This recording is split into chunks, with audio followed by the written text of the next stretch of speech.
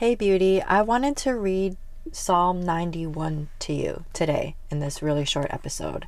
This psalm has meant so much to me in the past few months. We've been reading this psalm almost every day. My 11-year-old and I have memorized it.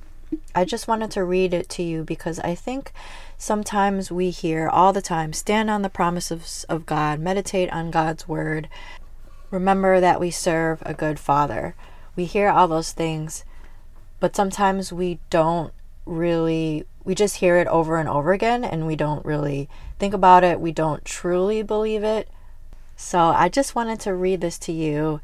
As you listen to it, I want you to really think about what the psalm is saying to you. I'm going to be reading from the ESV so you can read along if you want.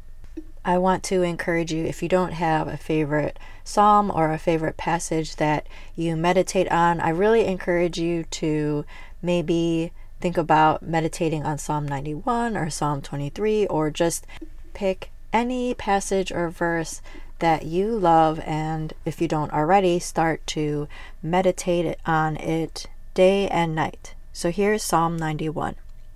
My refuge and my fortress. He who dwells in the shelter of the Most High will abide in the shadow of the Almighty. I will say to the Lord, my refuge and my fortress, my God, in whom I trust. For he will deliver you from the snare of the fowler and from the deadly pestilence. He will cover you with his pinions, and under his wings you will find refuge.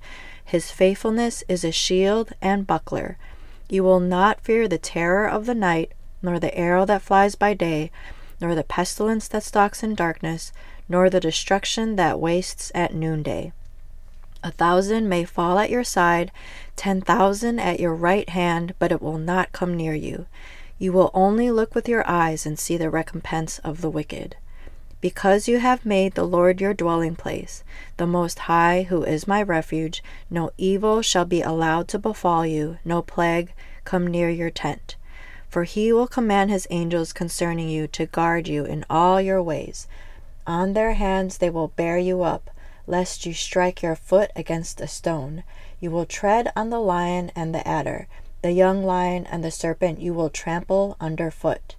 Because he holds fast to me in love, I will deliver him.